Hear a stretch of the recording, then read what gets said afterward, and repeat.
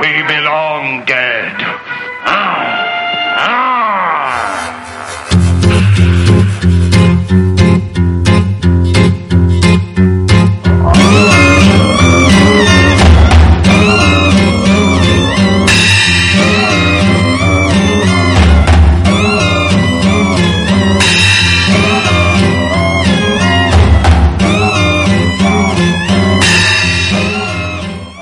Hey everybody, welcome to part 2 of episode 2 of We Belong Dead, the Horror Aficionados podcast where we talk out of our ass but we really believe in it. You listened to part 1, and I'm proud and happy to announce that since that episode, I have taken Ian on as my full-time co-pilot on We Belong Dead. The two of us are going to take turns every week asking a different friend of ours to join us to talk horror, and hopefully it'll be a lot of fun. We'll have a lot of themed episodes. You guys know Aaron from Airport Road, the podcast. He was on Communitoid. Is it Communitoid? Radio Detoid. Yep.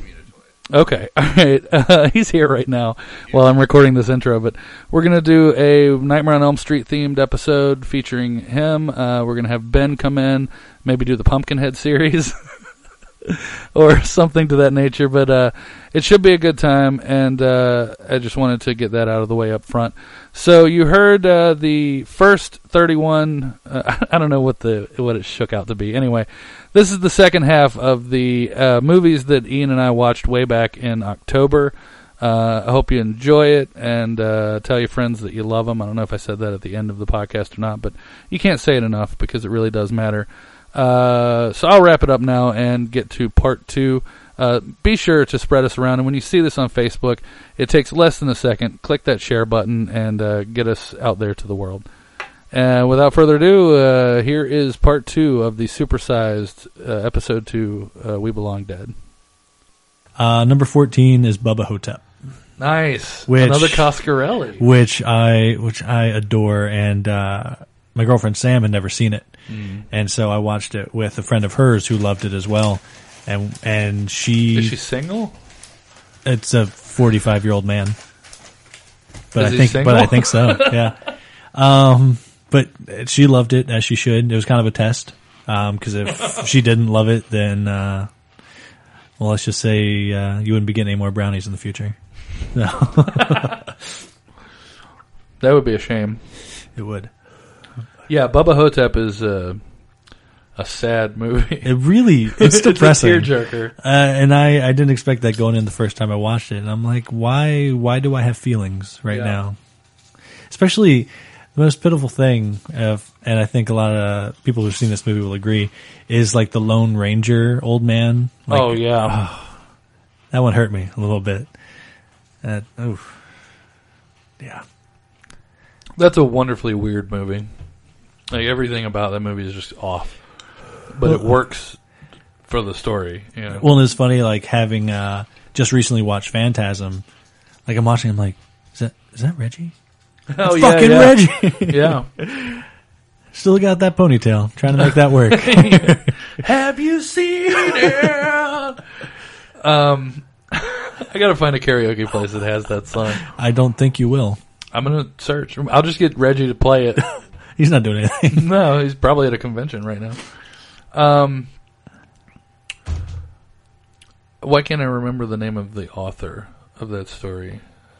Joe Lansdale. Have you ever read any of his stuff? No. He's pretty great. He's out of Nacogdoches, Texas. Is he the one that did Red? The one about the dog, the kind of hermity guy. That's Jack Ketchum. Gotcha. Okay, he's fantastic too. Okay. He's actually a future guest on Conversations from the Weird. I've already talked to him. Is he really? That's awesome. Yeah. He and Lucky McKee work together a lot. Yeah, he's great. But Joe Lansdale is. I don't want to put a label on him because to say like, well, he's like the Stephen King of Texas isn't fair because he's not really like Stephen King at all. He's very brutal and very like punch in the fucking throat about his writing. And the original short story for Bubba Hotep is great, and they did a great job adapting it. Good. I have a few of his like collections of short stories, which to me are his better stuff. Yeah. Horror novels, it takes a lot for me to get into. Sure. But like a collection of horror short stories I love. And he has several that are fantastic. I'm kind of that way with Barker. I do love his novels. You'd be hard pressed to show me a Barker project that I didn't at least really dig. Right. But like the Books of Blood, I mean, you really can't get any better than that. It's true. That's very true. Okay, next for me. What did I do? I did Carpenter. I watched a lot of Stuart Gordon and John Carpenter. Reanimator. Yeah. It's just a staple. It's the fucking movie for me. Like it's Herbert West. It's a terrible adaptation of a Lovecraft series. Oh, yeah. But it is a fucking great movie. So much so that I tend to forget it's actually a Lovecraft thing. Yeah. You know? I mean, it's obvious that Stuart Gordon loves Lovecraft. Sure. He's not, pissing on the material or anything, but if you made Reanimator the way it was written, it would be a pretty boring movie. And Jeffrey Combs in this flick is just or in any of the Reanimator so fucking flicks. Dry. I love the third one, Beyond Reanimator. In the prison? Yeah. Yeah, it's fantastic. I think he is at his height of being awesome as Herbert West in that third one. Yeah. And I always get chills at the ending of Beyond Reanimator when he, finds it in his pocket, right, tosses it, and then slowly starts walking away, and you hear the music start playing. I'm just like, I love it. Reanimator is the go-to classic for me of that era. The Hack/Reanimator crossover was pretty entertaining as well. Yeah, and I can't remember names tonight. The guy that played Dr. Hill. Yeah. David Gale. Yeah. He's an asshole. He's an asshole, but it's sad. He died not long after the second Reanimator. Oh, okay. And that's a real bummer because I think that he could have become a Vincent Price type of I could see horror that. icon. Sure. And it's just a real bummer that he didn't. Apparently at the premiere, legend has it, at the premiere of Reanimator, David Gale's wife left him because of the scene where the decapitated head is... Really? Yeah. But that's upsetting. Everyone involved says that, like, at the premiere, she was like, "How could you?" and stormed out of the theater. And they got a could divorce. you have your head cut off and then put between a woman's legs? It's just such a fun, dry, crazy... I've written an essay about this movie, about my first time watching it. Your dissertation? It really is. I snuck it in when I was way too young, like 7, 8. Apparently we watched a lot of fucked up movies when we were 7. At Video to Go, and it was, we probably talked about this the last podcast, but the cover, I never thought about going to the horror section, but I could see this cover because it was like crazy green. And I snuck it in between Herbie Goes Bananas and the Apple Dumpling Gang Rides Again. Holy shit. Well done. And watched it at like 6 a.m. on my parents' huge TV with the volume like all the way down, like right at the TV, staring at it. And whenever I would hear like something in the house, I'd hit pause, like what am I going to do? But then later on that day, my dad came in with the tape and was like, "Did you read this?" And I was like, "Yeah." He was like, "Have you watched it yet?" And I was like, "Yeah." He was like, "Wasn't it good?" And I was like, "It's scary." Yeah. So then he and I had a movie night and we watched Reanimator together when I was like 7 or 8 years old. Sounds a lot like my dad, actually. Yeah, it's one of those that has, it's a great movie that has like a great connection for me. Yeah. So watch Reanimator. Yeah. Right now. Yeah, go ahead and pause this and come back. Number 15. We have a streamatorium for Reanimator. Yeah. Yeah. I think. I think we do. I'm pretty sure you do. I think this is actually one of the first ones you did, if I remember correctly. I think you're right. Number 15 for me is You're Next. Oh, I love which that I hadn't movie. seen prior to Larry this. Fessenden is in that movie. He's the guy at the beginning who comes out of the shower. Oh, okay. That's Glass Eye Picks, Larry Fessenden. Gotcha. Yeah. Yeah. And Ty West is in it. Yeah, Ty West is great. Gets wrecked in the face. Playing Ty West, Yeah. I believe. Yeah. It was very satisfying. That was a very, really good movie. I loved the Aussie chick who was just kicking copious amounts of ass. All my life I've been looking for the magic. I remember being like halfway through that movie and being like, how many times am I going to hear this? In my... And actually, apparently... I love that they picked a song from the 70s that no one had ever heard, but it Right. sounds like a song that you should know. Right. I love it. It was perfect. Yeah. That was actually turned out to be a good date movie. Because I saw that with Sam and she dug it too. So Nice. yeah. Yeah, that's one of those new classics. Yeah. For Maybe. sure. It's great. I don't know if it's too soon to say it'll be a classic, but it's really good. Yeah. And it's got AJ Bowen, who I fucking love. The guy with the beard. Oh yeah. Yeah. He's like kind of a newer. Yeah. He's all over like every horror film. He's fantastic though. He was also in Ty West's new one, the Sacrament. Oh, okay. Yeah, he starred in that. Gotcha. I haven't seen that one yet. Oh, you should check. I still haven't caught up on Ty West. That's on the queue, I think. Yeah. Sacrament. It's really, really good. Who's next? Is a very good movie. Okay. This is a newer one. It's called Mr. Jones. I saw trailers for this and I was intrigued. Yeah, I liked it a lot. I know a lot of other people I've talked to did not like it. Yeah. It's on Netflix right now.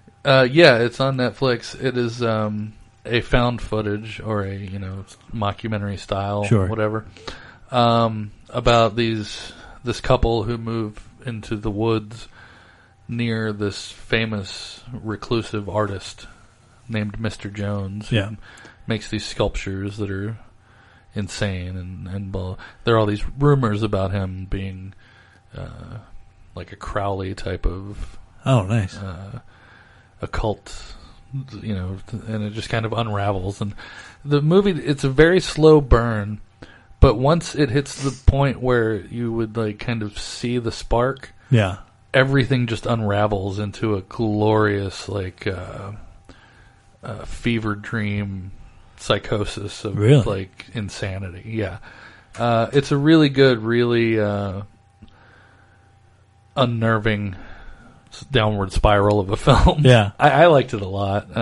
I'm a little more forgiving of found footage. I know a lot of people are just kind of done to death with it. Yeah. But I see their point, but Sure. I think if it's done well, it's just a subgenre. It's Sure. not. I think it's proved that it isn't just a passing fad because we still have it. I mean, it Right. may have started with Blair Witch or whatever, but Yeah. there have been movies since then that keep that style that are good enough, I think, to keep it going. Right, and that's the thing. I mean, just like any subgenre, you will have some bad ones, but there are always going to be some gems. Yeah. That are worth it sticking around. Like you Yeah, said. definitely. A good double feature with this. I don't believe I watched it as a double feature this go around, but also on the instant queue is a movie called The Conspiracy. I've heard about that one. Yeah. That's really cool. That's a found footage film about a couple of quote unquote documentarians who are investigating secret cults. Yeah. Of the like an Illuminati type of thing, Gotcha. and they end up getting too close, and it's not quite as crazy as Mr. Jones, but it's Right. got that same kind of like, what the fuck, there's no way out of this. Like, Right. what are they going to do? Yeah. Type of vibe to it. But it's a good double feature with it. Good. Let's check that one out. Yeah, you should. Yeah, I will. God.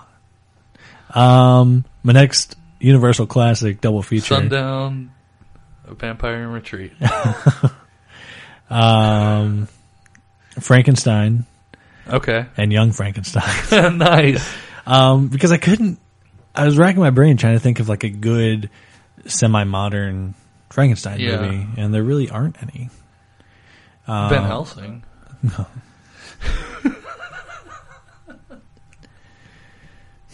There was a time that I really liked Van Helsing. I'm not gonna Oh lie. my god, Yeah, really? Yeah. But again, werewolves, options are limited. Yeah, true. And also Kate Beckinsale in that costume. Yeah, that's also true. Yeah. It's a terrible movie, though. Yeah. The original Frankenstein, you can't, there's nothing to say. No. It's just beautiful. Yeah. And of course, Young Frankenstein is a Mel Brooks movie, so really the same criteria. There's nothing to say. It's just beautiful.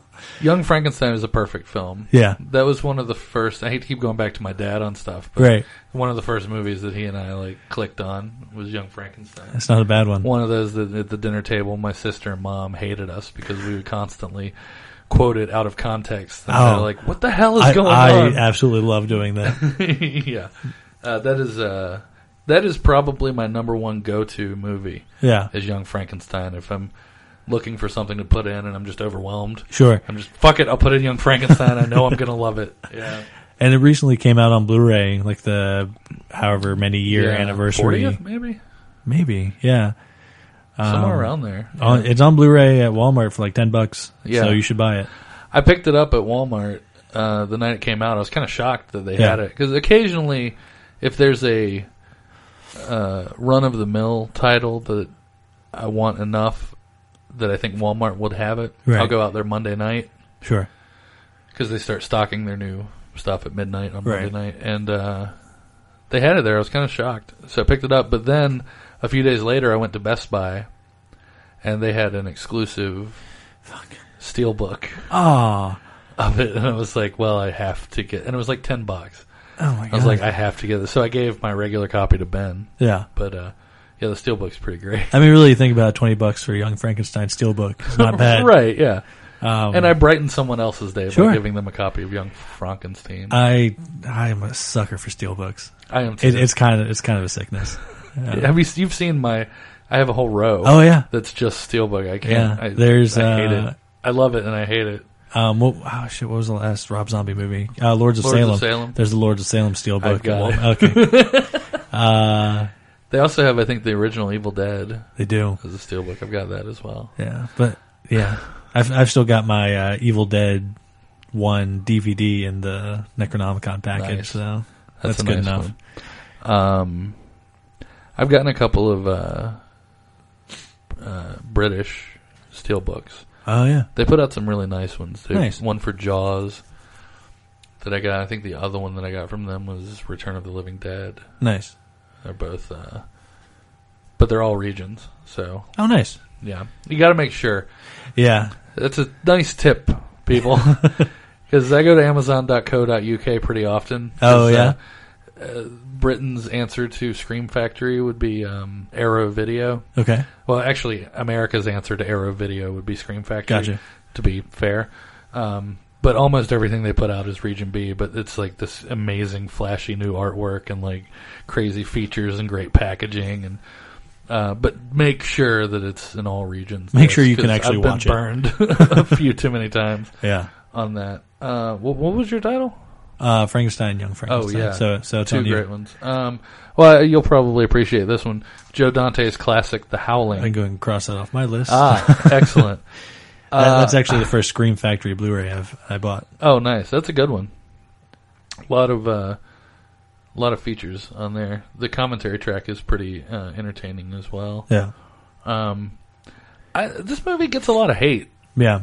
And I don't understand it. I think it's a really good movie. I think the hate mostly just stems from the fact that it's always put up against American Werewolf. Right. Yeah. Yeah. And in that line, I can see like how that's the lesser of the two. Yeah. But I still don't get like the outright hate. Like I think it's a great flick. Yeah, I do too. I really and all the like the sub stories. Yeah. Robert Picardo's character and all that stuff, and that ending shot of her on the news desk. Yeah.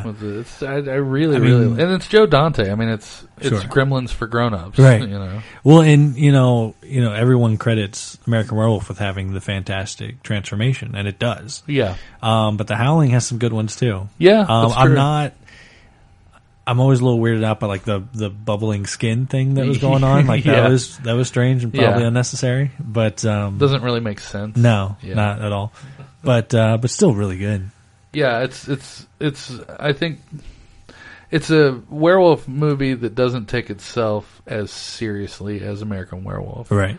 But what works for American Werewolf is that it does take itself seriously. Right. And the comedy is very dark comedy, as opposed to just being kind of silly. Yeah. Yeah. I mean, not that The Howling is a goofball comedy or anything. Comparatively, though, I think Sure. it's probably closer. Sure. But this, The Howling, I think I got the story right, that for years and years, Landis wanted Rick Baker, because he'd written American Werewolf in like 1969. Right. And had always talked to Rick Baker about doing the makeup for it. Right. And I think what kicked Landis in the ass to make the movie was that Baker had told him he agreed to do the effects for The Howling. Right. And Landis was like, "Fuck you! I'm making American Werewolf in London. Right. Leave The Howling." Yeah. So he did. Yeah. And then which was a smart choice on his part. I think Baker's like second ended up doing The Howling. Yeah. I can't remember his name. I'm so sorry.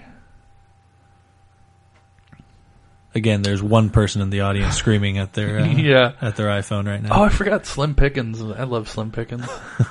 But The Howling is definitely worth checking out. Yeah. I haven't seen any of the sequels. Ooh, There's one about kangaroos, right? yeah, and actually, if Walt is listening, shout out to Walt. We were talking about it on Facebook, and he coined the term. Let's see if I can get it right on the first try. Like kangaroo thrope. Nice. And I thought that was good. A subgenre of one. Yeah.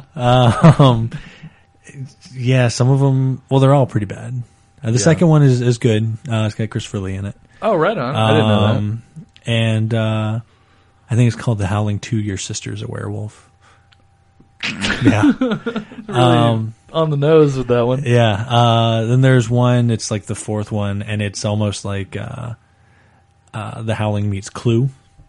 Oh, I could be because they're like in a castle, and one of them's the werewolf, and they're trying to figure out who it is. And, Okay. And the werewolf is picking them off one by one, but they know it's someone in their group. That sounds a lot like The Beast Must Die.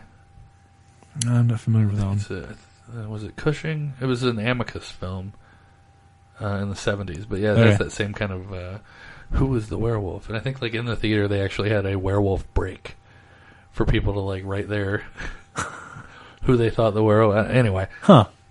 Anyway. And then there's one that I think it's Halloween. The Howling 5. The Freaks. They did 5 of them? Oh, there's like 9 of them. Are you serious? Yeah, it's Wow. bad. And it's basically it turns out that it's a werewolf is the main character. Ends up fighting a vampire. So it was like Underworld before Underworld was cool. Okay. But the vampire is interesting because he's a very like strong, beastly, like Nosferatu type vampire. Okay. But for some reason he's just straight up purple. Really? Yeah. An interesting werewolf design on that one as well. It's worth a watch. It's good. What about The Howling Reborn? Did you see that? That came out just like a couple years ago. Oh, fuck that movie. Not good? No. Okay. It's I remember almost picking it up a couple times at Walmart. Don't. Because it was on Instant Queue for a while, and I just kind of like burned through it, and it's like an R-rated Teen Wolf, like the MTV Teen Wolf. Okay. Yeah, don't. Fair enough. And I think I don't think they actually made their own werewolf costumes. I think they just got the fuck-ups and throwaways from Underworld. Oh, wow. Yeah, it's pretty bad. That doesn't sound great. No. All right, so The Howling. Yeah. Let's see. Number 17, a movie we both have great love for, Monster Squad. Oh, yeah, that's classic children's... The way children's horror should be done. Sure. Yeah. Yeah. It's the Goonies for monster kids. Sure. Give me the amulet, you bitch. Yeah. You 7-year-old bitch. Yeah. I always remember the garlic pizza on the face. Yeah. Yeah. I really liked the guy that played the werewolf in that movie too. Me too. He was really very classic. Yeah. Like yeah. Like the scene Cheney style. where he's calling the cop to warn him, and Yeah, he's like yeah. transforming like mid conversation, Yeah. like he's gonna kill your son, like that. Like being a kid, like that scene freaked me out a little bit. Yeah, understandably. I mean, I love the movie, and I knew it was supposed to be more geared towards kids, but that scene, I was like, oh, okay, we can move on now. Thanks. That's another Fred Decker Yeah, classic. Yeah. Man, that fucking guy just doesn't get He's what on he point. deserves. He Yeah. really is. Yeah, Monster Squad, difficult to beat for a kid, definitely. I have another Stuart Gordon. I think this is my third Stuart Gordon film. From Beyond, I haven't seen it.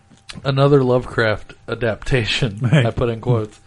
Also with Jeffrey Combs, Of course. go figure, and Barbara Crampton, who I still have a crush on to this day. She was in You're Next. She was the mom in You're Next.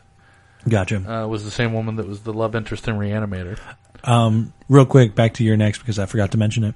When the initial attack happens, Yeah, I'm like, I really hope everyone dies because they're Yeah. all fucking worthless human beings. they're all pretty terrible. I like the guy that plays the dad. Yeah. in that. He was in. He's in a lot of Farrelly Brothers movies. He kept reminding me of, and it took me a minute to realize who he reminded me of, but he reminded me of David Byrne from the Talking Heads. Definitely. Yeah. I could see that. Yeah. Like, why aren't you wearing a You suit may jacket ask that's way yourself. too big? How do I work this? And now we go to the Talking Heads. From Beyond is it's Gordon's follow up to Reanimator. Yeah. And he's stuck with Lovecraft. It's crazy. It's I love the movie a lot. Yeah. There's a decent amount of like BDSM Oh, that's always type good. of stuff going on. Sure. It's a mad scientist film. Jeffrey Combs plays a radically different role from Reanimator, where he's a protagonist victim, if you will. Okay. It's all about experimenting with the pineal gland, Okay. which is supposed to open up other dimensions, and Gotcha. it's really, really crazy. Ken Faree also is in this. You get to see Ken Faree in a Speedo. Good. So, selling point. absolutely. It's a slimy, grotesque horror show Yeah. that is just delicious, and it pairs very well with Reanimator.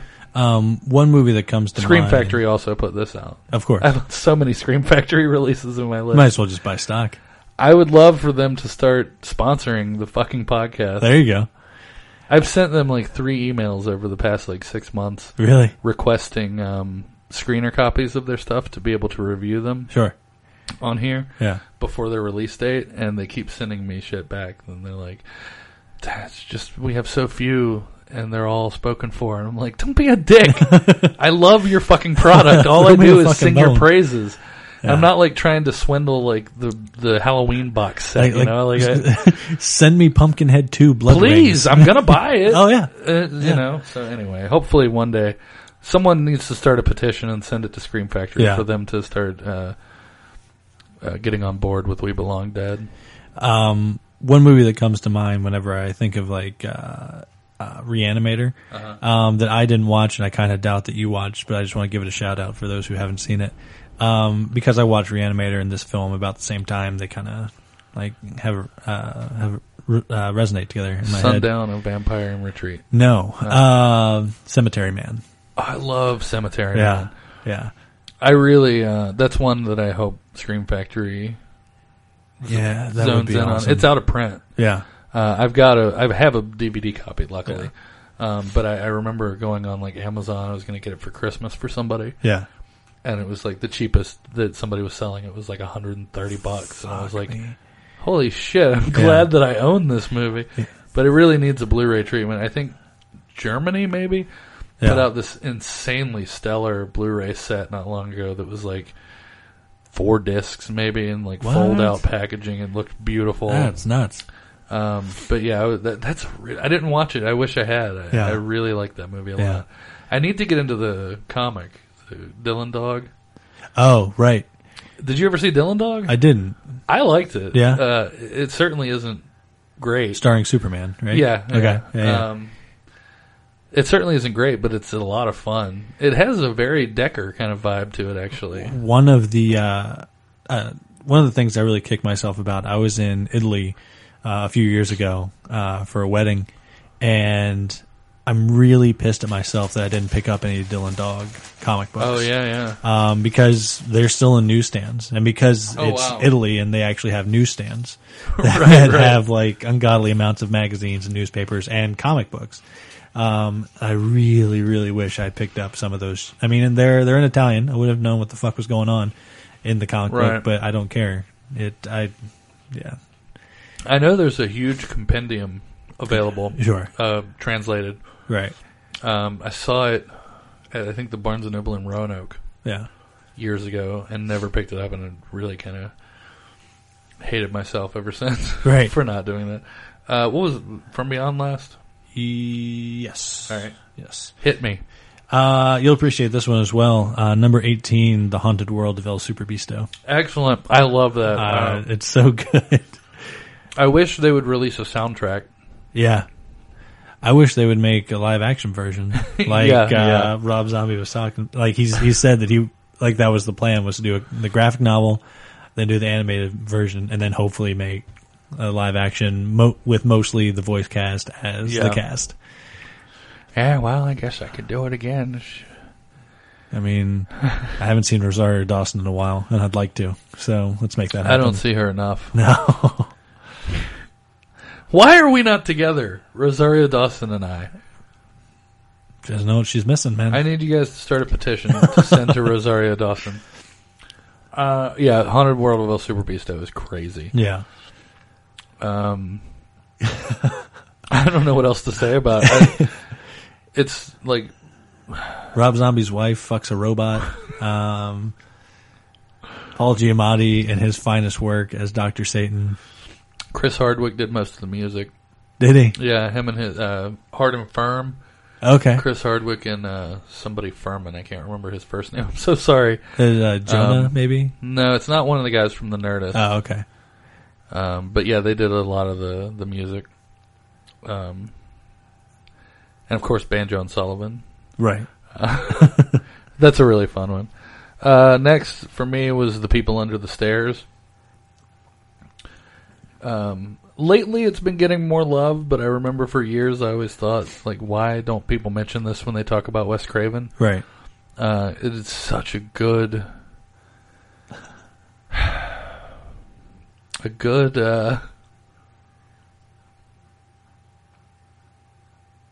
creative use of one location Right. Okay. film. Right. They turned the house that this movie takes place into is insane. Yeah. And the way that it's like a murder maze Yeah. type of thing. All the performances are fantastic. It's got two people from Twin Peaks, Big Ed and Nadine, Okay. were their names in Twin Peaks. They were insane on that show, and a couple, and they're Right. the same. It's almost like the same characters. Nice. Well, for her anyway. He's a little stranger in this, but have you seen The People Under the Stairs? I haven't. Really? Yeah. Yeah. Really? Yeah. Maybe we should scrap this whole thing. I mean, we're only a quarter of the way through. It's really, really good though. It's one of those Wes Craven films that kind of slipped through the cracks, I think. I remember, like, I have memories of it just because I remember that it was advertised in comic books a lot. Yeah, it at was. that time. Yeah. And that was back when I was first starting, like, collecting single issue comic books as a kid. And so that and, like, Meteor Man and Vampire in Brooklyn. Vampire in Brooklyn. Yeah. That was Wes Craven too, wasn't it? Vampire in Brooklyn? I think it was. I'm pretty sure it was. I know it's some big horror guy, and I'm pretty sure it's Wes Craven. Yeah, I think you're right. Yeah. Oof. This is better than that. Yeah, I should hope so. The People Under the Stairs is another one that I saw too young, but it kind of made sense because the main character is a kid. Sure. It's You're like, oh, the next definitely Monster not Squad. a kid's film, but it's back when that used to happen, where like the main character in a way too violent, gory horror film was a kid, so Right. everything was from his perspective, Sure. but you weren't supposed to watch it as a kid. Like, Right. It just didn't make sense. It really doesn't happen that much anymore. It doesn't. Not enough. Yeah. I think it's time that we do something about that. Sure. What's up for you next? Let's see. Okay, here was my one triple feature. But it was kind of a cheat because it was 3 Masters of Horror movies. Oh, excellent. I love that series. Yeah. I just sent out an email last night. I do this way too often where I announce something, but it's like I don't even know if it's going to happen. Right. But I just sent out an email to Mick Garris Nice. to be on Conversations. Oh, that'd be with the awesome. Weird. I have a feeling that he may agree to do it because he seems very approachable like that. Sure. And looking at his history, that's kind of how he started Yeah. with his interview show on cable access and stuff. He would get guys like Landis and Wes Craven and Yeah. Carpenter on. So hopefully in the future you'll be able to hear a Mick Garris Conversations. Yeah. Awesome. So which ones did you watch? I watched Cigarette Burns, Love that one. The Damned Thing. I want to love that one more than I do. Yeah, me too. Because And I I love know Tobe why. Hooper. Right. Yeah. And The V Word The V Word. Oh, yeah. with Michael Ironside. yeah. Yeah. He's great. Oh, yeah, yeah. He's really great. I loved all 3 of them. Yeah. I think Cigarette Burns is probably my favorite Masters of And Horror. this is the callback to Ninth Gate, was because it's kind of the same thing. Like eccentric billionaire wants a Yeah. hard to find, possibly evil. And Udo Kier is so fucking great. And where he's tossing the ice cubes. Yep. at the- God, yeah, And that's Norman Reedus, man. People Yeah. who love Fucking Daryl Walking Dixon. Dead now. I brought let me pick up all these names that I'm dropping. But when I met him at a convention a while back, I brought up Cigarette Burns. Yeah. And immediately, I think I've told you about this before, where it's nice to have something in the back of your head when you're going to meet a celebrity at a convention. right. Something in the back of your head that you genuinely do love that they did that maybe didn't get the credit it deserved. Sure. And for him, that was like, dude, fucking Cigarette Burns. And he was like, really? I was like, dude, I loved it. And he was Right. like, that was so fun. They went on for like 20 minutes about working with John Carpenter. And That's stuff. I was awesome. like, this is great. But of that entire series, that might be my favorite Yeah. episode. And a lot of it has to do with it being kind of a meta talking, film within film Sure. type of thing. But it's definitely better than Carpenter's last theatrical release. The Ward. Yeah, I didn't see that one. don't. It's upsetting because I'm Carpenter sorry. I love John Carpenter, but and it's Amber Heard. yeah, Oh, yeah, yeah. and it's Jared Harris. I'm a big fan of Jared Yeah. Harris. But it doesn't work. It No. feels like a TV movie. That's upsetting. Yeah, but Cigarette Burns, yeah, I loved that. And The what Damned was this? Thing. The Damned Thing. I love Tobe Hooper so much Yeah. that I can't admit that I didn't really like that as much as I should have. I liked it, but I didn't love it. Yeah. I think it's kind of funny that I chose 2 of the ones with the Boondock Brothers in it. But Oh yeah, that's right. but yeah, I thought it was. The title of that one comes from a Rocky Erickson song, though, which is kind of cool. Well, it's actually a short story. Right. Well, it's called The Damn Thing. Yeah, the guy that did the Devil's Dictionary. Why can't I remember his name? Ambrose Bierce. Yep. Yeah. Yep. Because I've actually got that book in my Amazon wish list. Nice. Hint, hint for all the listeners. But yeah, no, I dug it. And then the V Word. That's one I need to rewatch because I think I only saw it once. Well, it's funny because like as I was watching it at first, I wasn't really on it because it almost felt like an episode of like Are You Afraid of the Dark or Goosebumps, like at the beginning, like just like the feel of it and like the 2 teenagers like doing a dare that's going to end badly, But then it got a little more hardcore, and it was good. It was good. Michael Ironside as a insane vampire who turns 2 young teenagers, and apparently was somewhat of a pedophile in life. Yeah. So that's fun. But yeah, it's a good time. That series, Master of Horror, is so inventive. Yeah. It's just such a great idea. I love the John Landis one. with the deer woman. Yeah, I love when that the chick is hot, dude. Yeah, and I also love Brian Benben, the guy, the schlub. Yeah, I know him from Dream On, the HBO show, and then from a really great movie that it's a George Lucas joint that nobody really knows called Son of a Bitch.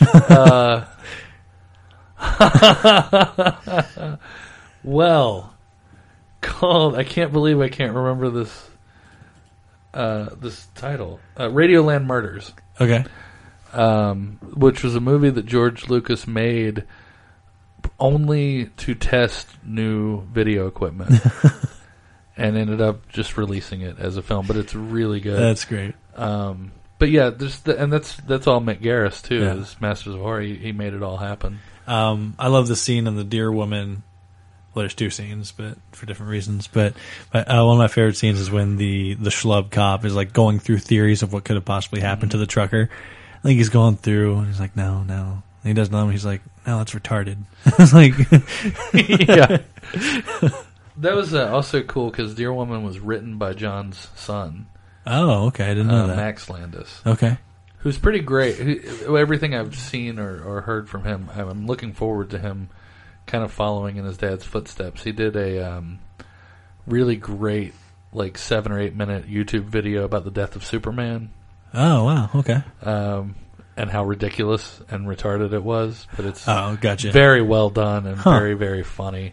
And he also wrote the movie Chronicle, which I've heard is really good. Oh, yeah. I haven't seen it. Yeah, there's another found footage that actually wasn't bad. Yeah. I think Walt was telling me that was pretty good.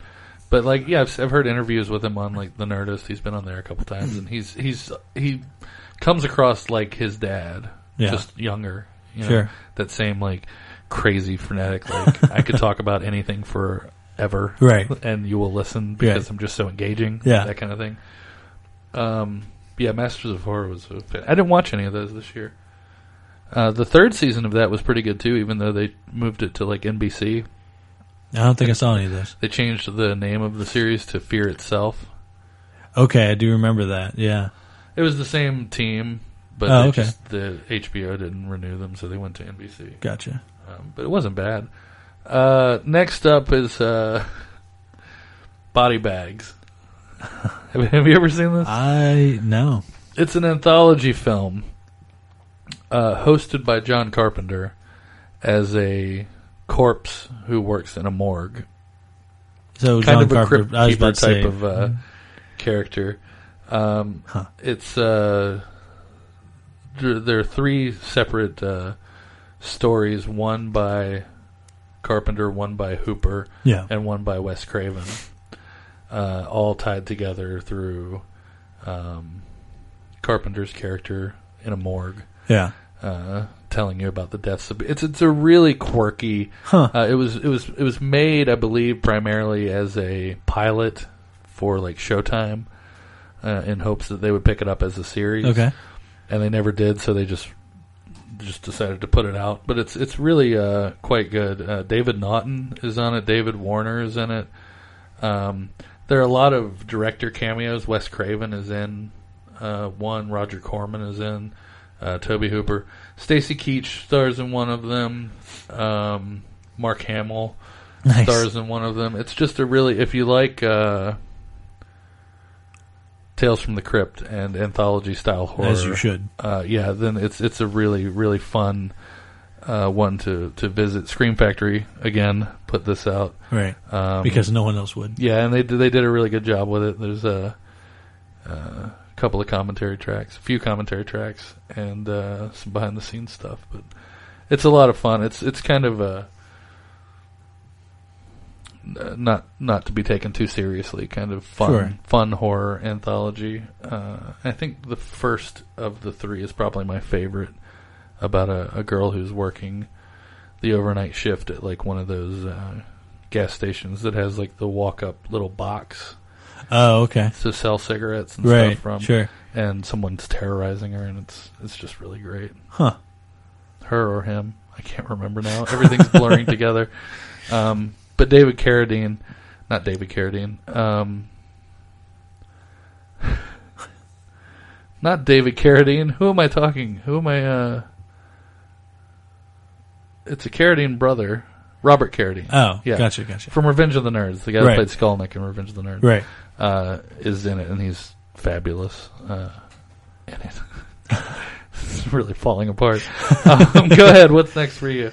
Let's see. Another Universal double feature. The last of the big three, Dracula and Interview with the Vampire. Yeah. No, I did it. This is the first title that you've mentioned that I've been disappointed in you for. Yeah, and you're going to be even more disappointed when I tell you. Originally, I planned on doing Dracula and Nosferatu. Yeah. Yeah, that would have been better. Or you could have done Dracula and Sundown, A Vampire in Retreat. Look, oh God. I'm pretty sure you've had. I saw the Devil a lot longer than I've had. No, Sundown. you're probably right. I know you're right. Yeah, but because I wanted to have a theme, and so I figured I would go with the whole Dracula being the first real showing of like a suave, like well put together Dracula, right? Versus the decrepit monster that he's supposed to be, paired with probably the best modern example of that type of vampire that isn't Twilight, because that's not a vampire movie. Fuck that movie. I guess you forgot about Argento's Dracula. I'm trying to. Do you like Interview with a Vampire then? I mean, I will judge you, but sure. Please be honest. I do, but it was also one of the first real vampire movies I saw as a kid. So that probably has a lot to do with it. Mm-hmm. But yeah, I mean, it's not one of my favorite movies or anything. Right. I can watch it. I haven't seen it in a lot of years, and I only saw it once. It's better than Queen of the Damned. Whoa. You shut your whore mouth. Next on my list is Queen of the Damned. It is really hard to beat that Lugosi Dracula. Yeah. That's another guy whose story is phenomenal. Yeah. To get into how mistreated he was in his career. And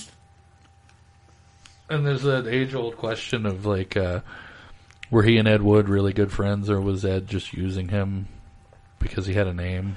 Yeah. Because I know Bella's son claims that Wood was a jerk. I really hope that's not the case. I do too. I like to think of it more of like the Tim Burton Ed Wood right. type of, which is a movie that I love, but I didn't watch in the 31 days. But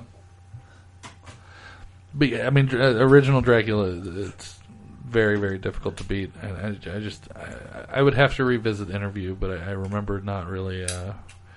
I remember having the same feeling from Interview with a Vampire that I had from Lost Boys. Okay. And so you're not a Lost Boys fan either? No, it's inexcusable. Wow. No, I fucking hate it, man. It's not what everybody thinks it is. Yeah. It's not. It's like Zombieland to me. Like, you feel like they're pandering to you a bit. Yeah. But also, I see memes on Facebook or wherever where people are making fun of Twilight by saying this is real vampires. Sure. The fucking Lost Boys? Right. No. Right. It's the Lost Boys is what made something like Twilight possible. That's probably true. Is emoing up and but making it pretty. Granted, if they had shown Lance Henriksen from Near Dark, people would be like, "What the fuck are you talking about?" That's the problem with this world. It is. Yeah, I just don't like. It's a little too pretty poppy culture-y. Yeah. But I would be willing to revisit Interview, I think, just because it's been so long. Yeah. Next for me, another Scream Factory release. This might be my last Scream Factory release. It is. And it's a damn good one. Motel Hell. I really need to see that again. I mean, I remember loving it and how insane that movie is. 1980. It takes all kinds of critters to make Farmer Vincent's fritters. It does. This is a fucked up film. Another one that I saw way too early. and another one that has that sleaze value of there's a certain era of horror film where like everyone looks really greasy and they're wearing very sleazy clothes, even if they're the hero. Oh yeah. And I love that about certain horror films. This is a cannibalistic, not hillbilly, but hill people kind of. Yeah. Not redneck, but Appalachian. Yeah, like my family. This is one of 2 Scream Factory titles that I really wish that I had pre-ordered so I could get a poster of this cover. That is a beautiful cover. The other one is Prince of Darkness, which I think has a really good cover. But this cover art for Motel Hell is fucking unbeatable. And then, of course, they have the reverse, which is the actual movie poster. But Farmer Vincent is a guy who is known in the town for his jerky and running a motel, and the 2 are connected. Believe it or not, they are. Especially when hippies check in. Yeah, it's if you are a fan of Texas Chainsaw Massacre, then there's no reason for you not to love Motel Hell. Yeah. That's a movie I saw for the first time. It's like a spiritual sequel, I think. It kind of is, yeah. I saw it for the first time as a young teenager on IFC. They played that on IFC? Oh, yeah. Oh, wow. It was during Halloween, and it was back, I can't remember the guy's name, but he was like, he had a horror show on IFC. And it was this a white guy, cowboy hat, brown hair, but he had the show where he was kind of like Elvira, just without the tits and not in character. But he would just introduce these amazing, like, harder to find horror movies, and that was one of the first episodes I saw. That sounds like a dream gig to be able to host a show like that. Absolutely. Because we're close to 3 hours, and almost all these movies, I think we could have gone on for much longer. Oh, absolutely. I feel bad because I'm leaving out a lot of stuff that I want to talk about, but like I was getting to the point where I'm like, Motel Hell, it's awesome. What was yours? Let's see, the next one, Dust Devil. Dust Devil. That was Richard Stanley? The guy who did Hardware. Yeah, Richard Stanley. Okay, yeah. I never saw that. It's on Netflix. I saw Hardware. And Dust Devil is one of those movies that's been on my instant queue just about as long as I've had Netflix. Okay. And never watched it, and I decided to take a chance. It's interesting. Like, it's an interesting movie. It's basically this, like, shape-shifting demigod out in the South African desert, and he poses as a hitchhiker to kill people for kind of cloudy reasons. Like, it's kind of explained, but in a very spiritual, weird way. This woman picks him up, and they kind of, she thinks falls in love, and then he tries to kill her, and then things go as they go. It's a very visually stunning, different movie. Like, just like the color palette and strange aerial shots that you wouldn't necessarily expect to have in this type of movie. It's really, like, just for that aspect alone, it's worth a watch. Okay. I mean, I liked Hardware. Richard Stanley is a bit of a cunt. Oh, yeah? I mean, just like on interviews and stuff, he's very, very into Richard Stanley. Right. He approaches himself as though he is like an Orson Welles type of figure. Oh. Which is funny outwardly to laugh out, but then you realize like it's a real psychosis with him. Yeah. He was also the original director for Island of Dr. Moreau with our friend of Dispatches from the Weird Val Kilmer. And Marlon Brando. Shout out to Jake. Keep listening. We have a Conversations from the Weird coming up with Val Kilmer. Yeah. But yeah, there was like a huge problem, I think, with Stanley and Marlon Brando, and like the legend has it that Stanley like just fucked off down the Amazon. Yeah. Like, just got in a boat and just left the production, and they brought another director in. Yeah. I remember I saw... I know he's a very fuck you kind of rebel filmmaker. I saw that movie in the theater, actually. I do. Because I read The Island of Dr. Moreau for the first time in 6th grade, I think. and really just kind of dug the idea of it. And I just remember being flabbergasted by the movie and how not good it is. Yeah. I was really disappointed. Even as a kid, I'm like, this is bullshit. I do hate it as a movie, but I do love Brando's performance and Val Kilmer's performance in that movie. I can never remember his name, the guy who plays like the main character in that movie. Oh, was it Rufus Sewell? No. Not That's Thulis, ridiculous. is it? David Thewlis? Maybe. I'm looking it up. He was the Cockhole Prince in Dragonheart. David Thewlis. Yeah, okay, cool. Yeah, he's not one of those actors that I seek out necessarily, but when I see him in a movie, I'm like, I really like him. Like, Fairuza Balk was in that? Yeah, as Moreau's hybrid daughter. I got a weird thing for her. I don't think you can have a not weird thing for Fairuza Balk. Ron Perlman? I need to rewatch this movie. Yeah, I probably do too. I didn't know he was in that. Neil Young? What? Could Like be a different Neil Young. I was about to say the Neil Young. There's Holy no picture. Shit. Okay, it's a different guy. Oh, okay. That's unfortunate, actually. How did we get on this? What What was the last title? Motel Hell, or did you? No, Dust Devil. Dust Devil. Because he was the original director. Yeah. Yes. I'm glad we brought ourselves back from that rabbit hole. I need to watch that. That's one that I've noticed on Netflix. Is it on Netflix? Yeah, it was anyway. Dust Devil. Oh, no, not I thought you were Dr. talking. Moreau, Dust Devil. Yeah.